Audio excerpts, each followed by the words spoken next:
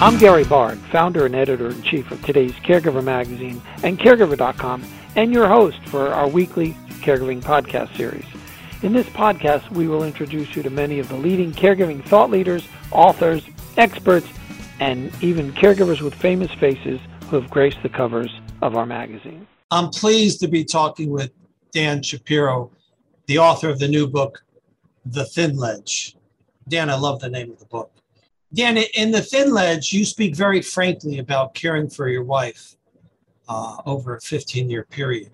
Can you tell me about your caregiving and what the biggest surprise was to you about caring for your loved one? When my wife was 40 years old, we were the same age, when we were both 40 years old, she was diagnosed with cavernous angioma, which is a collection of blood vessels that can occur anywhere in your body, but hers, unfortunately, were found in her brain, in a part of the brain that wasn't accessible surgically. And the problem with cavernous angiomas is that they have a tendency to bleed, which is what happened to her. So she had one bleed in when she was 40, and that resulted in some relatively mild but noticeable symptoms.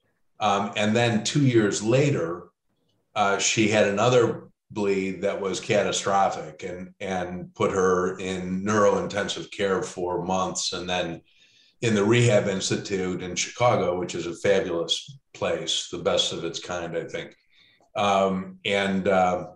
She was there for months after that before she eventually made it home.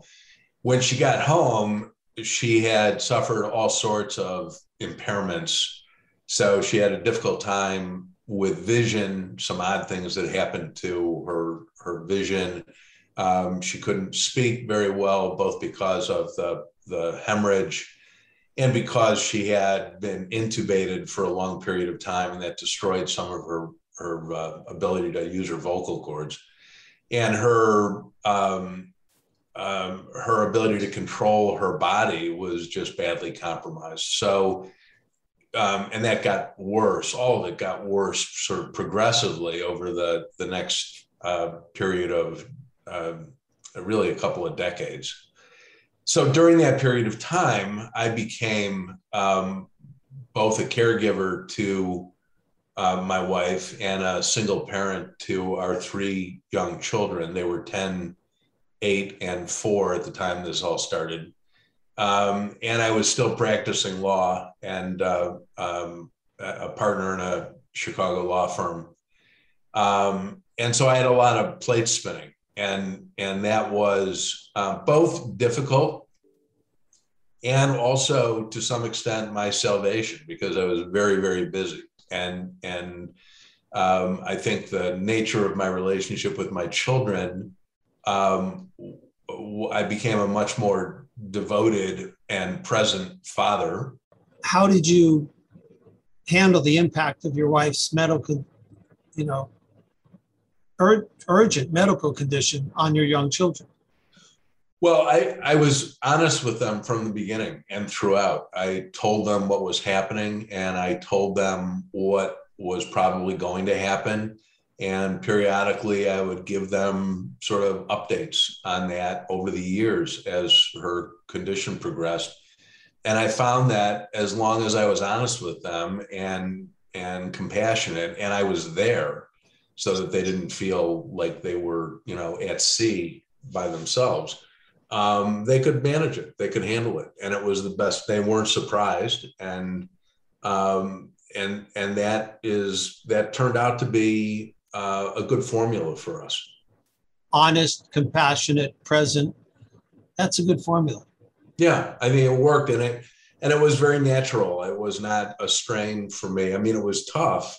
You asked the last question, and I sort of meandered around, and I didn't quite get to an answer. But what was surprising about being a caretaker was the amount of punishment that you take just emotionally. It's just very demanding. And over a period of years, when I was in law school and as a lawyer, you're trained to perform at a very high level on not a lot of sleep and be in demanding circumstances in a courtroom. And I thought I thought there was no burden that would be too great. I thought I could manage whatever came. And this outdid me ultimately. I started to not be able to function very well. And that was surprising to me. I didn't understand it as it was happening because it was unfamiliar. But the truth is that it's overwhelming. And I think, for caregivers who are having the experience, I would say, based on my experience, for whatever it's worth, build in a respite for yourself and a refresher and an ability to be human. I'm always intrigued to find what the difference you might have felt being a male caregiver, where you found support, and what you have to share with your fellow male caregivers. My first reaction is it's not a gender thing. That it's really a question of being lonely, being exhausted, having a shocking change in your life, losing somebody in a very real way. I don't know if those are gender specific things. I never saw it through a gender lens. I will say that since I've written this book, one of the surprising things that has happened is that other men who have read the book, who are friends, approach me in a different way and on a different level. It's almost as though they have license to be more emotional and to talk about softer kinds of issues and more emotional issues.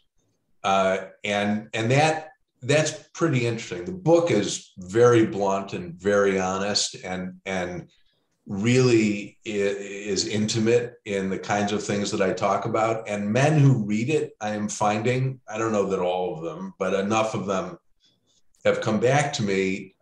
It's sort of liberating for men to operate on that level and have that conversation.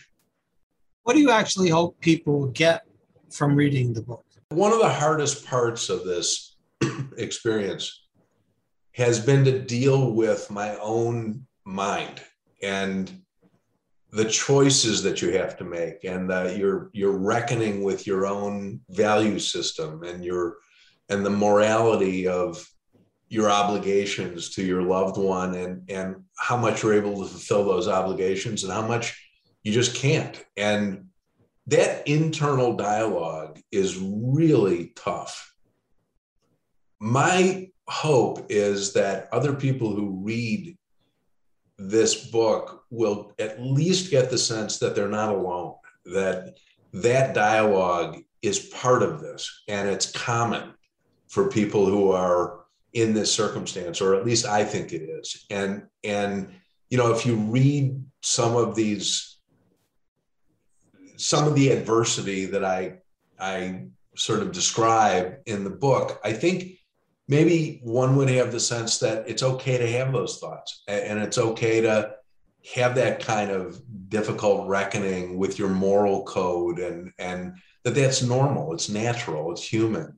And maybe this book gives people a little bit of license to not punish themselves for finding their mind in that place, because that's, I think, unavoidable. Dan, one more thing. What would be the one most important piece of advice you'd like to share with family caregivers? I think to give yourself the latitude to accommodate what's happening with you, and to not be so demanding and so judgmental of yourself that you make the experience even harder than it already is. Dan, I'm really pleased that The Thin Ledge is part of the caregiver.com book club collection. And I hope that family caregivers will get a lot out of it, because I know that you put a lot into it.